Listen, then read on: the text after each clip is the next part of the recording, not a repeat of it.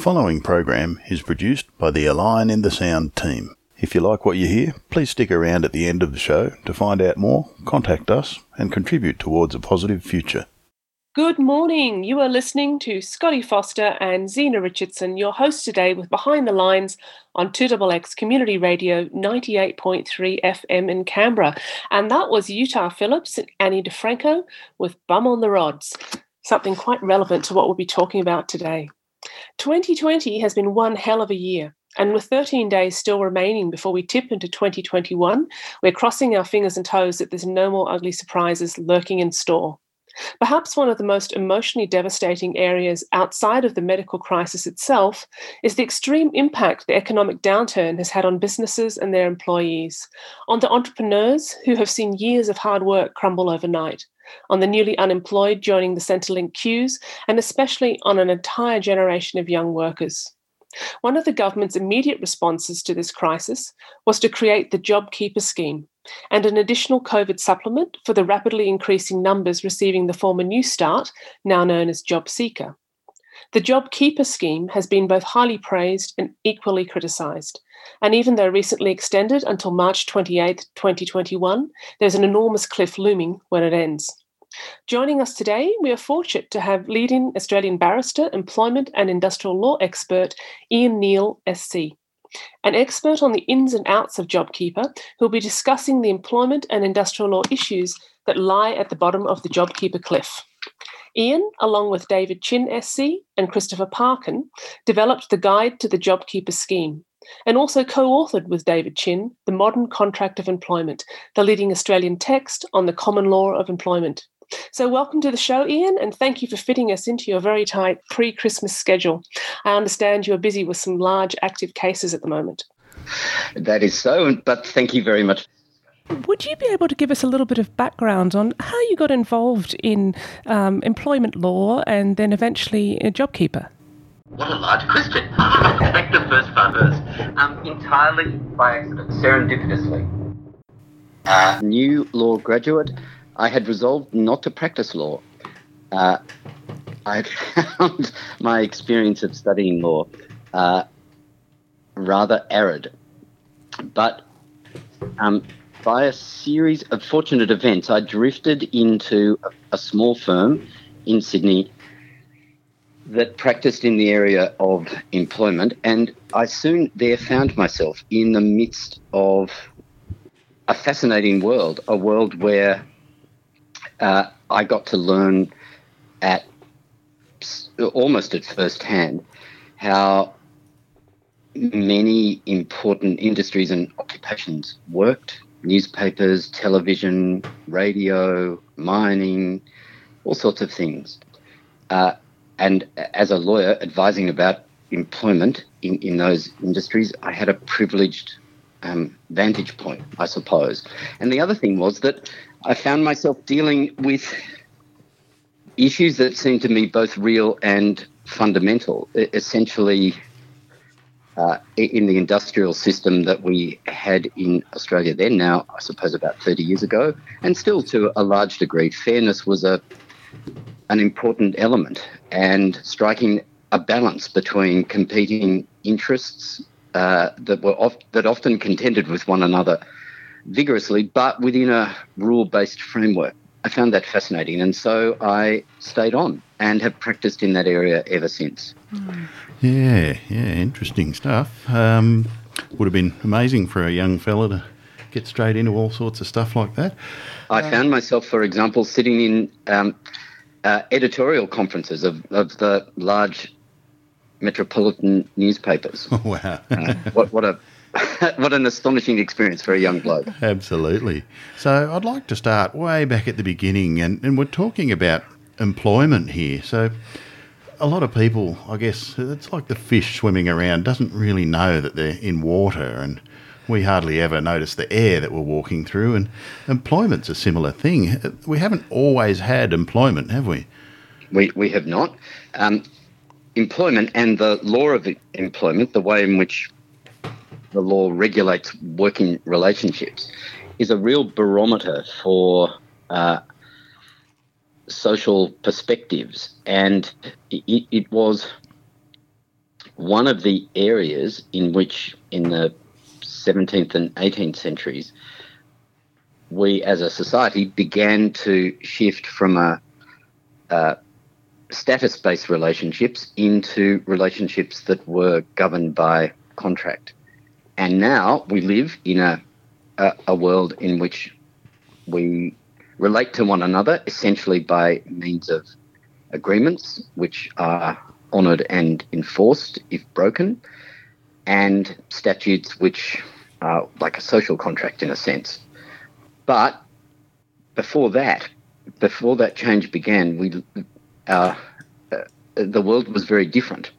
Relationships were based essentially upon the status that one person had in relation to another, and work was regulated in that way.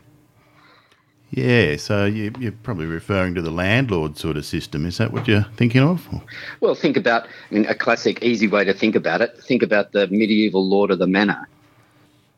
He, and it was always a he, occupied a privileged social position in relation to people under him, the tenants of his landed estate and so on.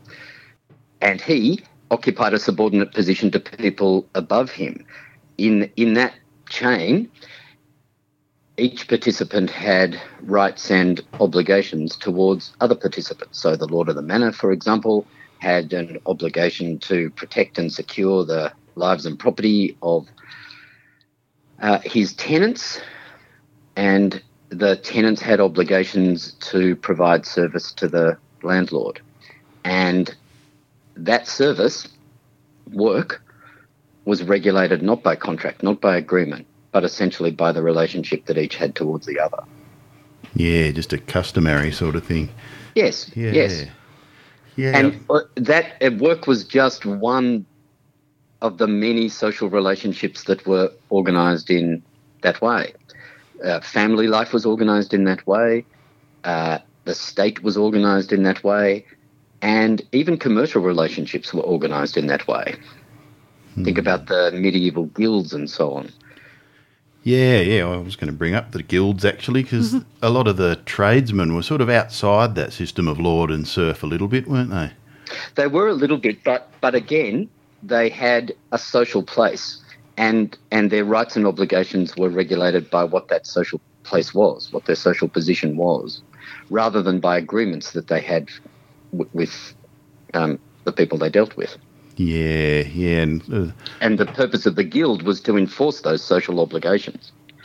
That's right, yeah. And I think the apprentice system, where almost all of the adolescents in the society were employed pretty much. Pre-adolescent, I think, too, in many cases. Right, yeah. But they were essentially the closest thing to an employment contract in those days was the apprentice sort of contracty thing that they had. Yeah, well, does that fit with your understanding? Yes, it does. That was one of two sources, historical sources of what we would, or at least perhaps not sources, but the starting points of what we would recognise as an employment relationship now. Master and apprentice is the one you've identified, and the other are the casual labourers who would work essentially for hire, usually for a day at a time. They're the two starting points. But master and apprentice, that's a fascinating place to begin, because if you think about it, there are still, although there's now an overlay of rules, regulations, statutes and so on that govern apprenticeships, still fundamentally there's at the bottom of that relationship is or are shared obligations, a relationship, an obligation on the part of the apprentice to work, pay their way, and learn from what in the old days would be called the master, and on the part of the master, an obligation to look after the apprentice, often in those days to house and clothe and care for them, take them into their home and so on. But even more importantly, to teach the apprentice, to pass on the trade or the skill. And that mutual obligation is still in the relationship of master and apprentice today.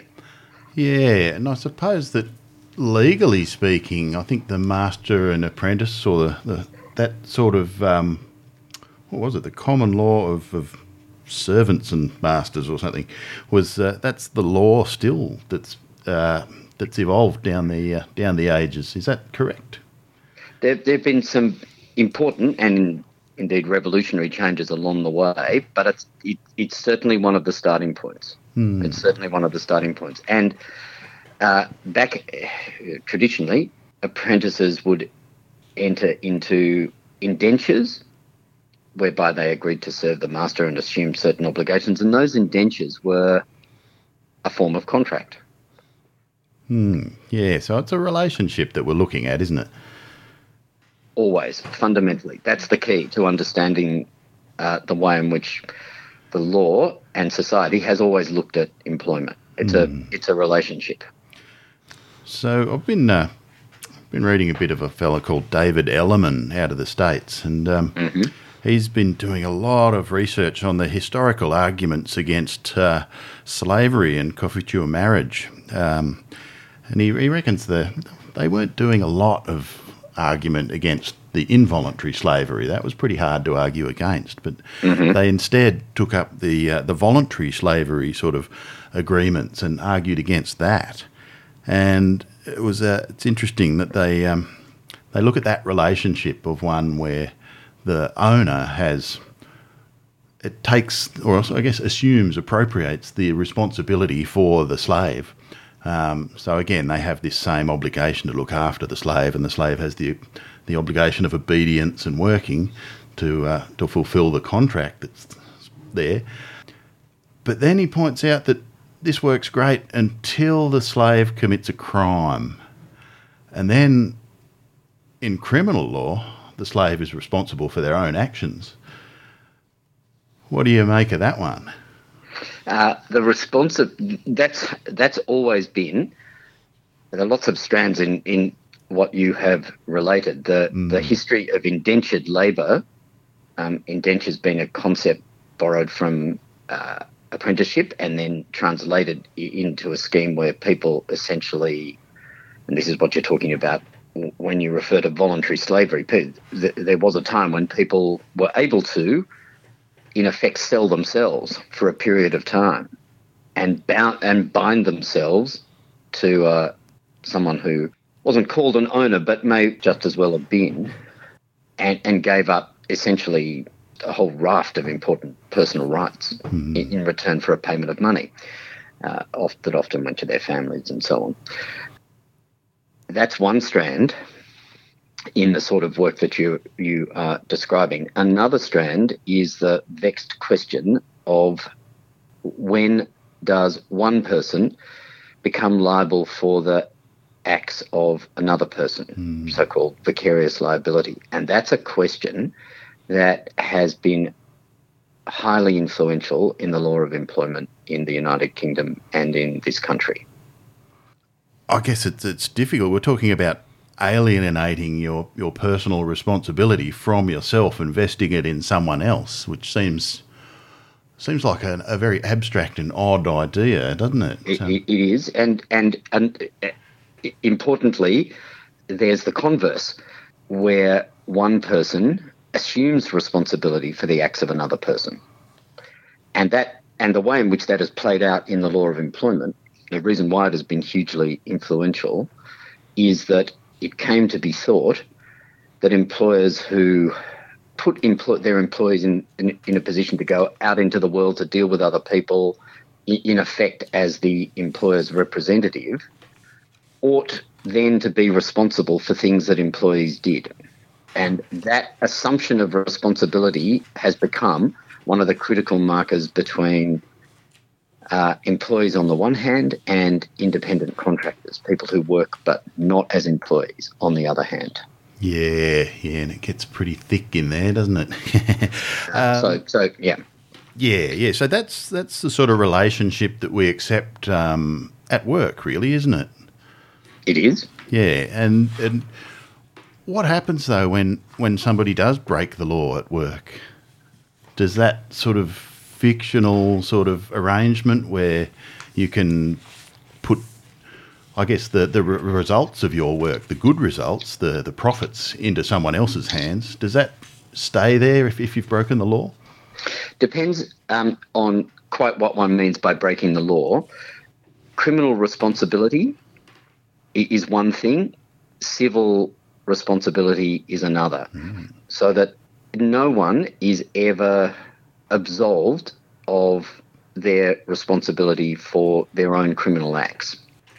And the flip side of that is that there are some, but very few circumstances in which somebody else, an employer, can be made criminally responsible for something that is done by one of their employees. I say there are exceptions to that. Occupational health and safety is one that occurs to me. But civil liability, that's a different thing again.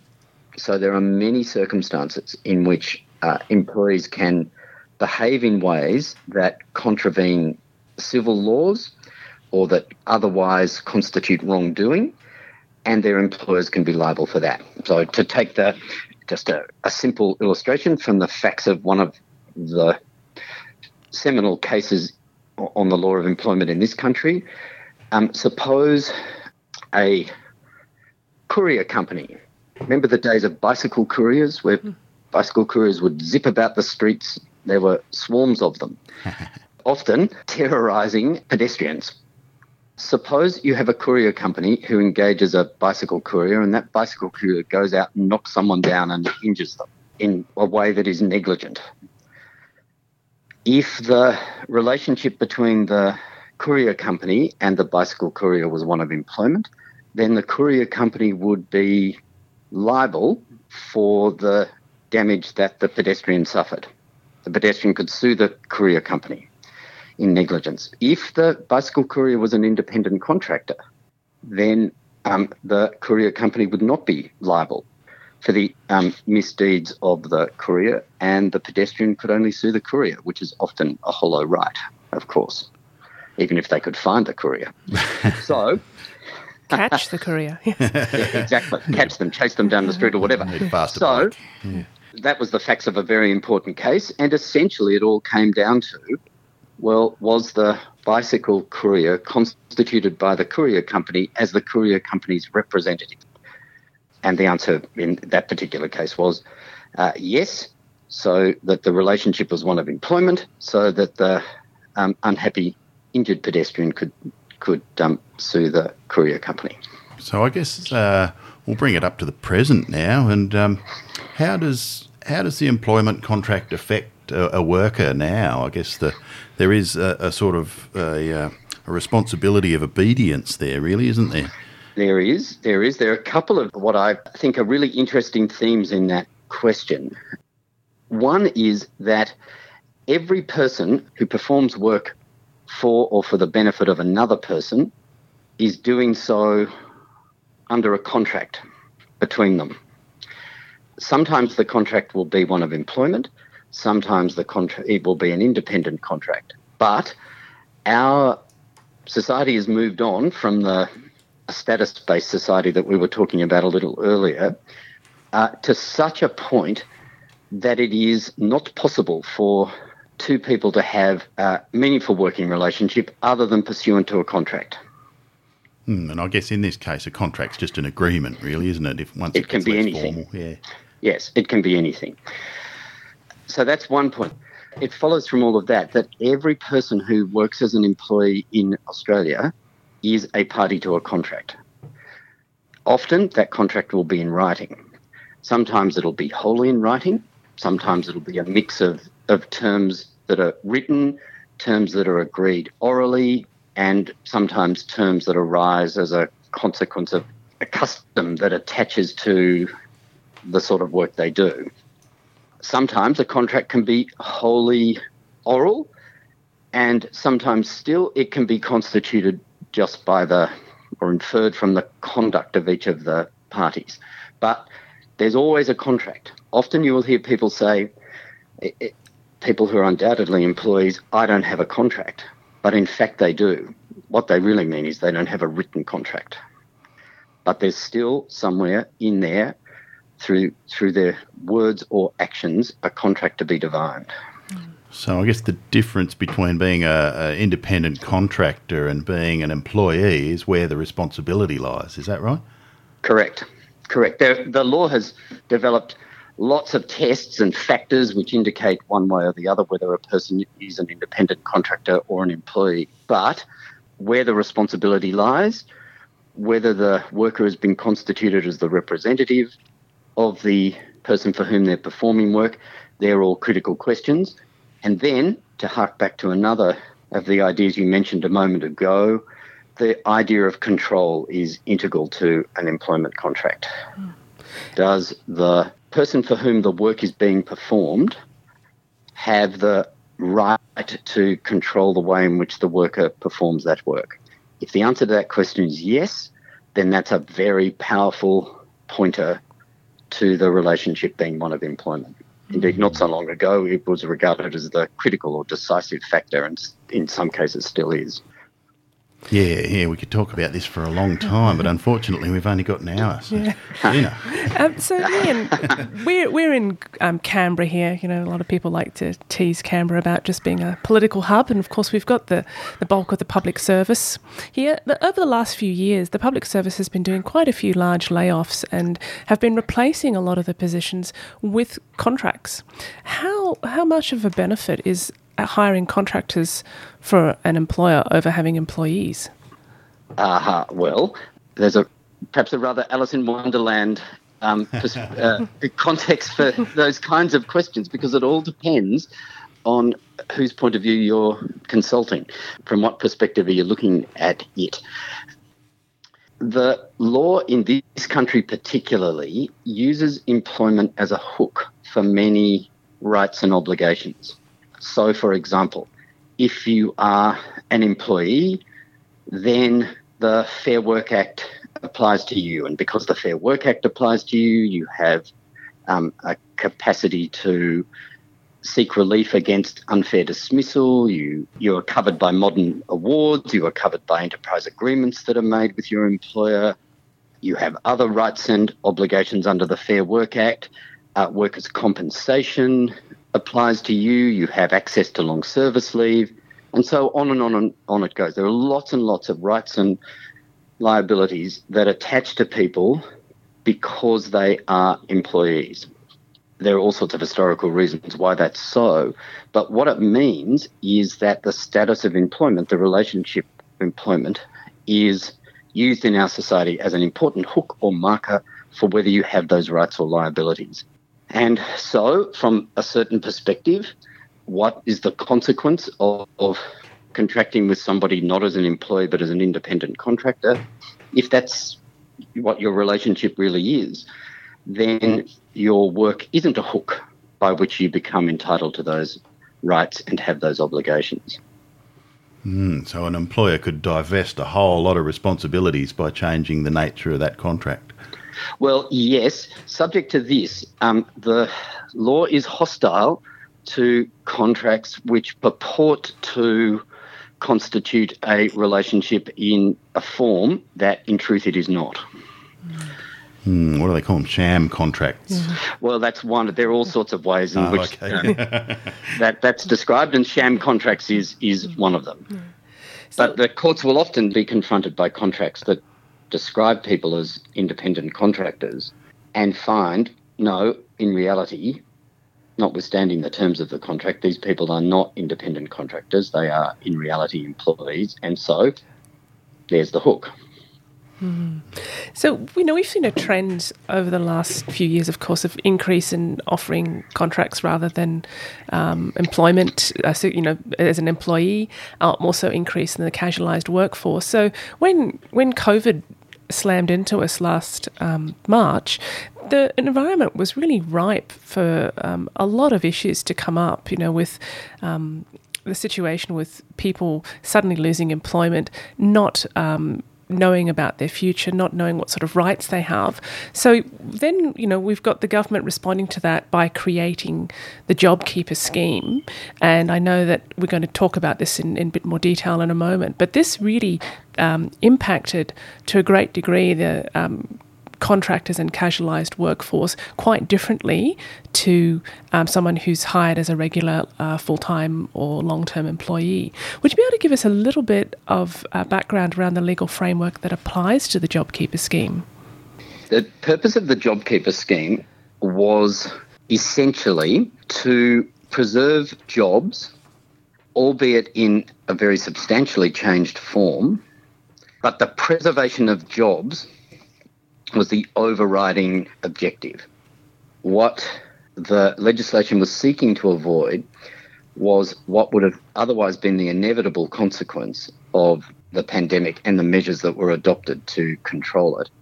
And that was the widespread redundancies as businesses ceased to trade and to have any useful work for their employees to do and any income from which to pay them.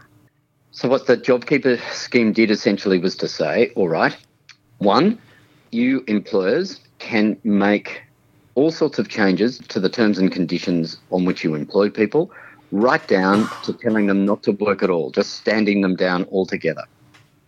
It's the most extreme example.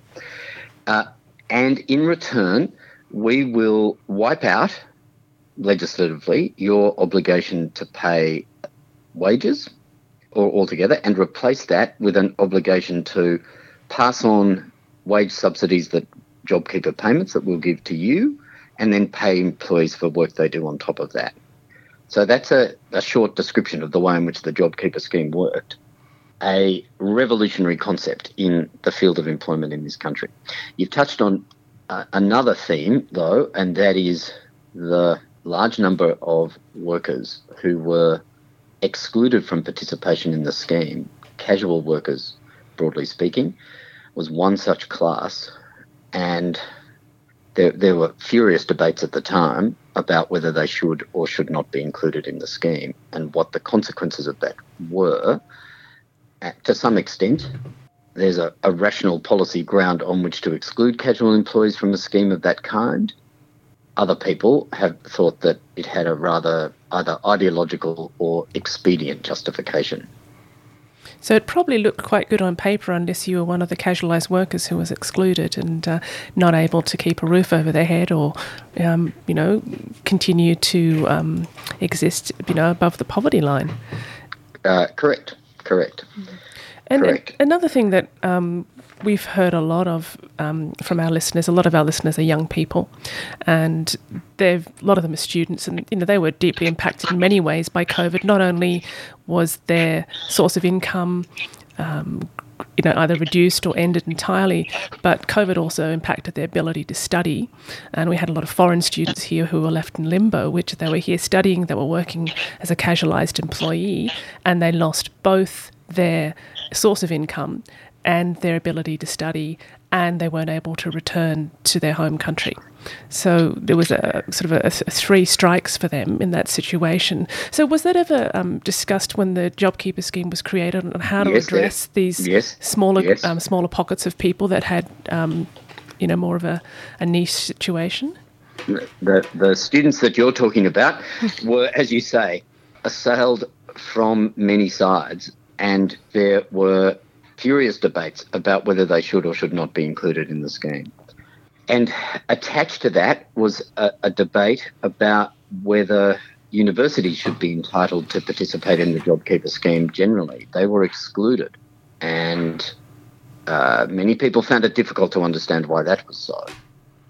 So yes, there were many classes of people who from one end or the other were excluded from participation in the scheme, and whether that was a good or a bad thing, whether there was a rational or an ideological justification for it, all were the subject of great debate. Now more a matter of, I was going to say historical interest, but than immediate, but that probably understates it. And then we had stats here that says that only 28% of workers under 25 years old actually qualified for JobKeeper. So it gives you an idea of the large number of people who were in insecure work before COVID, and that's only been made more evident during COVID. That is certainly true. What is sometimes described as insecure work has, I think, been thrown into sharp relief by the experiences of this year. It's both its extent and its true meaning for workers who have that kind of employment. And, I know that when you first started doing media appearances to talk about this, I had a looming crisis. We had the cut-off of JobKeeper in October. Now, it's since been extended to the 28th of March 2021. If by pushing it to a future date, does that just mean the potential crisis has been pushed to a future date, that cliff is still looming regardless of what date we put on it if we're still in the midst of an economic downturn? The answer is yes. The hope of the government, of course, is that the cliff is growing ever lower, such that by the end of March, it is hoped it will have disappeared altogether. Time will tell. Time will tell. Certainly, when the JobKeeper scheme was first announced, it was all going to end at the end of September of this year. And it's rather ambitious, I think. Very ambitious. And as that date got closer and closer, I think it became clear to everyone that if JobKeeper were not extended in some way, it would be a disaster. Because the economy had really, by the end of September, not got moving again in the way that people had hoped. So the economy's been hit in a number of really, really profound ways, haven't they? I mean, there's a lot of really new conditions for the same economy to cope with all at once. I think, yes. There has not in my sentient lifetime been anything like this. Nothing with so revolutionary an impact. And the striking feature of this one was not just this episode is not just the scale of the changes that it demanded, imperiously demanded, but the speed with which those demands were made. The economy essentially collapsed overnight. And this was something with, a very strong need for compliance from the public. When you start to talk about people's lives being at risk if they don't comply, you've got a lot more willingness from your population to comply. We're not just talking about the crash of 2008.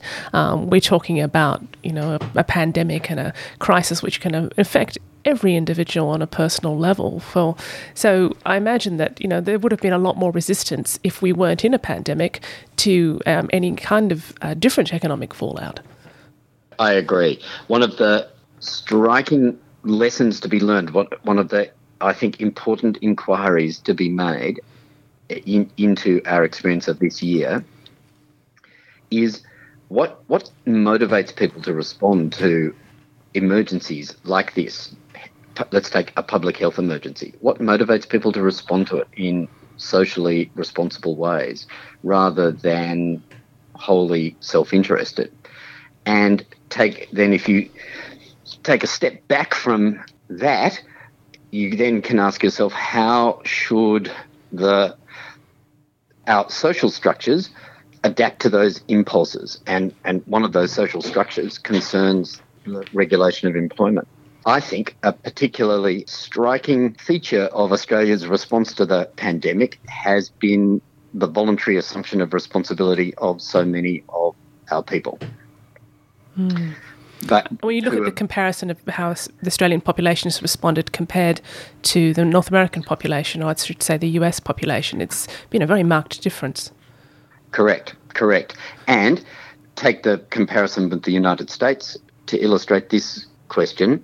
How much of the difference between our response and the response of many people in America is explained by the fact that by the JobKeeper scheme and other means, we as a society quickly moved to support people in important ways, including by preserving their jobs. And I believe if you look at sort of the recent months in the States, where they've got huge increase in numbers of cases, but they also removed the support benefit the government was providing to the majority of individuals. Correct, to the extent there was any support benefit at all, really. Yeah. So their crisis is worsening, and they've also now removed any kind of safety net for their population. So, of course, you're going to have a far more radical response from your population. They really don't have too much to lose at this point. If society does not look after you and you see that it is not doing so, if important aspects of your life, like employment, to take your job, to take the example we're now talking about. If you see that society is not supporting you, then there is a powerful impulse in many people to turn instead to look after themselves.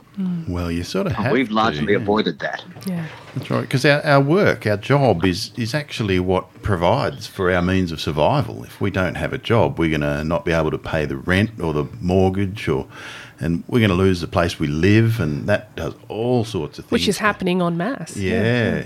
Have we seen much of the consequences like that happening around Australia? Largely, the JobKeeper scheme has succeeded in avoiding at least the worst of those on a widespread scale. Of course, there will be many people who've suffered profoundly, but it would seem that as a society and as an economy, we have successfully avoided the worst of those consequences. Can I take up another theme emerging from what you just said, which is another lesson of the pandemic, another social lesson, it seems to me, is that employment is not just a mechanism by which people earn money to support themselves and their families and pay for their homes and buy food and all the rest of it. There's a large social dimension to it, that people derive really important psychological and other personal benefits from working, because working is an important way in which we all relate with the world around us and the people in it. And think about the psychological effect that suddenly being thrown to work remotely, isolated in one's homes, has had on many people. And the pandemic, I think, has been a powerful pointer to how important work as a mechanism of participating in the world is for all of us. And for people whose preference might be a higher level of social contact and others who would prefer a lower level, I've seen a lot of people respond quite well to the option to work remotely, and others who've been having a psychological crisis. So again, it's changing the nature of work as we go forward. I imagine there's a lot of employers that are going to see the benefits of having some of their employees work remotely when there is no pandemic. From an economic, from a social, and from a structural perspective, we have begun upon what seems to me to be a very exciting period of change, where the nature of work, how people actually perform work, has changed quickly and will continue to change in ways that we can speculate about. It's very difficult to be clear about them, except to think it's an exciting time. It is. And, something you said, it was actually in an interview with Lawyers Weekly about COVID and regarding the legal system, you said it is important that legal professionals approach new systems positively rather than falling behind. Barristers and solicitors should use it as an opportunity to adapt. I believe, this from what you've just shared with us, this is a common sense approach and can be applied to the employment sector and other sectors as well. And I think that's happening. One can see it all around. I know the legal profession very well, and I have seen large, well-resourced law firms rethinking the ways in which they want and expect their employees to work. Certainly accommodating, in some circumstances encouraging people to work remotely from home or otherwise, or to mix between doing that and working in an office. And those sorts of changes are happening all over the economy. And they bring with them very, not just sort of operational changes, but also they will inevitably carry with them changes to the way in which we perceive the relationship of employment. So, for example, it's one thing to control the way in which people work when they're all working in an office together or a factory together or something of that kind. But suppose people are working in a more diffuse way from home. Or from a cafe. What does control look like? Or from a cafe or from a farm or from a caravan or whatever it might be. How does control work as a defining feature of employment in those circumstances? These are big questions, big changes that are underway. I guess people will have to assume a lot more of that responsibility back for themselves. possibly. But so much of the law of employment, and not just the law as between employers and employees, but also the law that relates to, for example, occupational health and safety, a hugely important sphere of legal regulation, are all premised on employers having the capacity to control their employees. So, for example, an employer has a statutory and a general law obligation to provide a safe system of work and safe places of work for their employees. That's long since regarded as a fundamental feature of employment. How does that work? When the place of work of a particular employee is that employee's home, and an employer has next to no capacity to control from day to day what the employee is doing there, or even the way in which the employee is doing it. It's interesting, isn't it? We're running out of time, so I'm just going to cut to a slightly different question. There's a guy called Charlie Massey who wrote a book about regenerative farming, and he toured around the countryside talking about 80 different farmers who essentially changed from conventional farming to regenerative farming, which is a massive change in the way you look at the world. And he found that almost all of them had had some sort of major shock that had happened, whether it might be bankruptcy or poisoning themselves with chemicals or a death in the family or some big shock, allowed them to open up their psyche, I suppose, to a new way of structuring things and a new way of looking at things. Do you reckon that this might be an opportunity for something like, something that's been kicking around in the wings since the 1750s is the cooperative movement? And what the cooperative movement essentially does is it changes that relationship and gets rid of that legal fiction of someone else having responsibility for your work. Because all of the members in a workplace would be co-responsible for the good things that come out of the company and the bad things. Do you reckon this might be something that could change people's perspective enough to handle such a big change in the way we look at work? What changes there will be, I think we can only speculate. The fact that there will be change, I think we can be certain of. As a society, we here in Australia are not perhaps as good as we might be at recognising the need to change and acting on that, effecting change.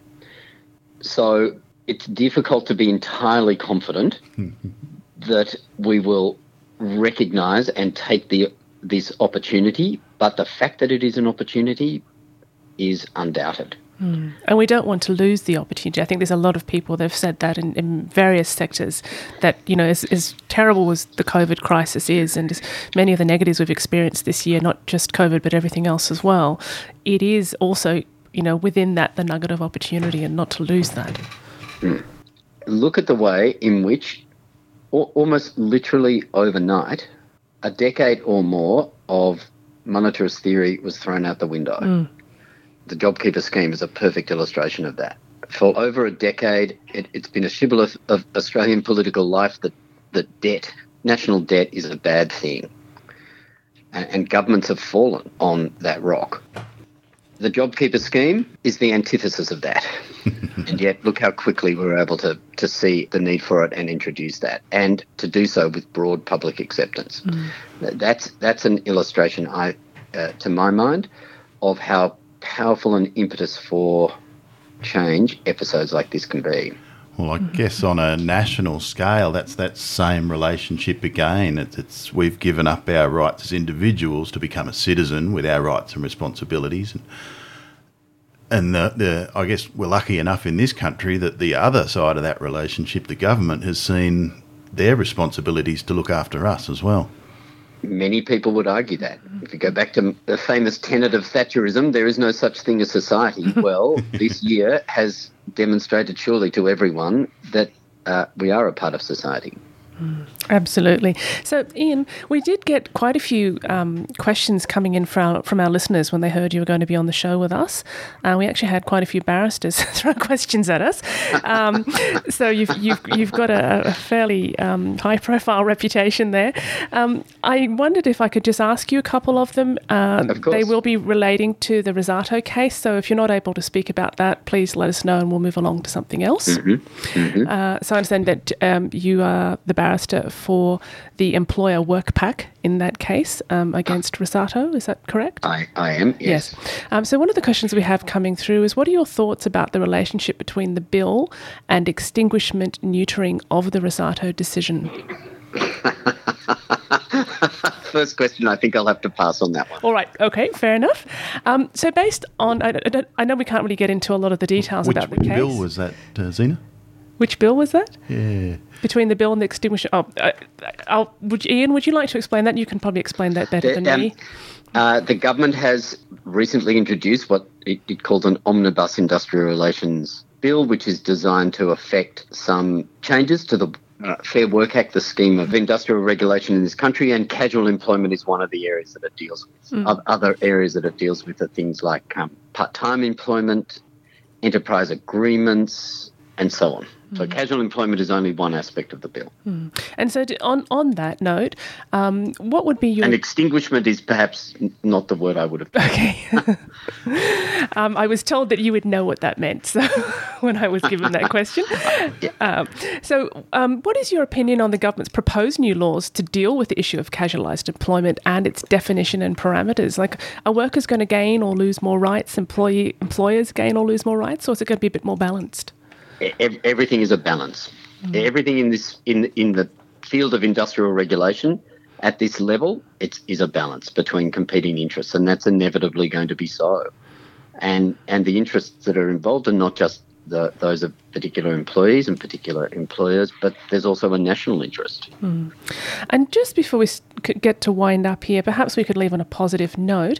Do you have any tips for employers or employees to navigate the complex JobKeeper landscape that we're in right now and the employment landscape in general? Is there any sagely advice you'd like to pass on? The biggest tip that I would give is this. The focus has been until now on entry into the JobKeeper scheme and navigating the JobKeeper scheme while we're in it. The focus now is on leaving the scheme, exiting the scheme, the runway off the scheme. And now is the time for employers and employees who are still participating in the scheme to think about what they are going to do and how they're going to regulate their affairs as they come off the scheme, as they exit the scheme. It's a different perspective, but very important. And it goes back perhaps to the notion of change that we were talking about. Will particular employees go back to the way they worked together and related with one another before the pandemic, or is this an opportunity to make changes, productive changes? Yeah, and I definitely believe in the latter, and I'm sure most people listening would too. So we're just about out of time, Ian. I wish we did have more time with you because we've probably got another 20 pages of questions we could have thrown at you. So listeners who would like to learn more about your services, and I believe you do a lot of other things. You wear many, many hats, not just what we've talked about today. I believe they can go to your website, which is www.ianneal.com, and they can see a wonderful plethora of other things that you're involved in there, including what I really enjoyed, I downloaded, was your style guide. I thought that was absolutely fantastic. You are a beautiful writer, incredibly articulate with a wonderful command of words, and I really enjoyed having a read through that. I think it was Mark Twain that said the difference between the almost right word and the right word is really a large matter. It's the difference between the lightning bug and the lightning. Yeah. So I wanted to thank you for taking the time out of your busy schedule before Christmas to join us on the show and to chat with us, and hopefully maybe sometime in 2021 we could have you back if you're open to that. I would love to. This has been a hugely enjoyable and very stimulating conversation. Welcome. So thank you. That was Barrister Ian Neal SC joining us today to discuss the contract of employment and the JobKeeper scheme. So thank you, Ian. Thanks for joining us. You have been listening to an episode of A Line in the Sound, the podcast made by Co-ops, Commons and Communities Canberra, CoCanberra for short, the New Economy Network of Australia, or NENA, and Radio Behind the Lines from Community Radio 2XX 98.3 FM in Canberra, Australia. Co-Canberra is working towards a cooperative Commonwealth. Our work builds strong communities, extensive commons, and a network of climate cooperatives.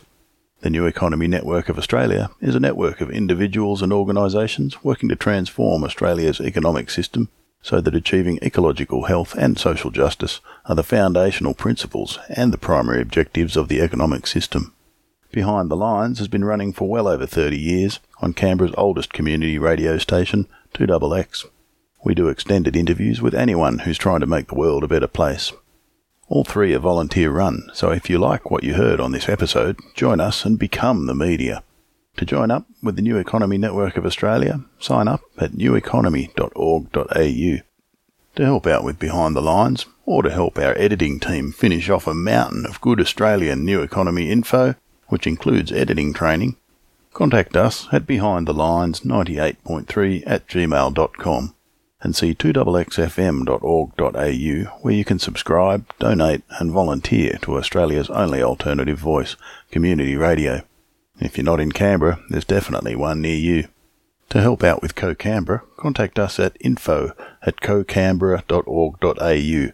That's COCANBERRA.org.au. Or come along to our monthly meetups, which we share with Nina Canberra Regional Hub, where we explore any and all aspects of the new economy. Find out what we're up to at cocanberra.org.au. And finally, if you want to help fund me, Scotty, to go full-time with this and lots of other related work, look up Liberapay, LIBERAPAY, and search for Community-Supported Scotty. From there, you can find out about all my other projects and donate to help create a new, appropriate economy. Thanks.